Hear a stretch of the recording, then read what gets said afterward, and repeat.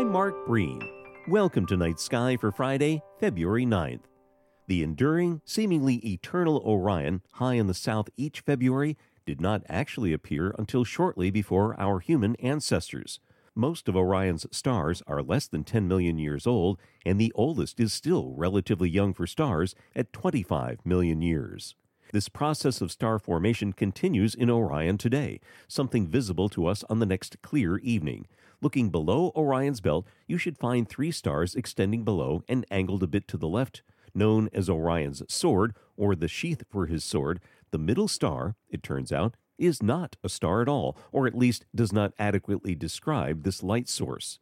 This is the Orion Nebula, a vast region of glowing gas and dust and home to thousands of developing stars.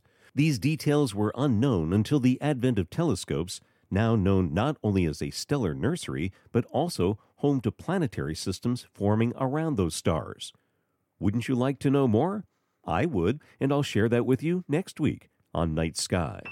Night Sky is a production of Vermont Public and the Fairbanks Museum and Planetarium.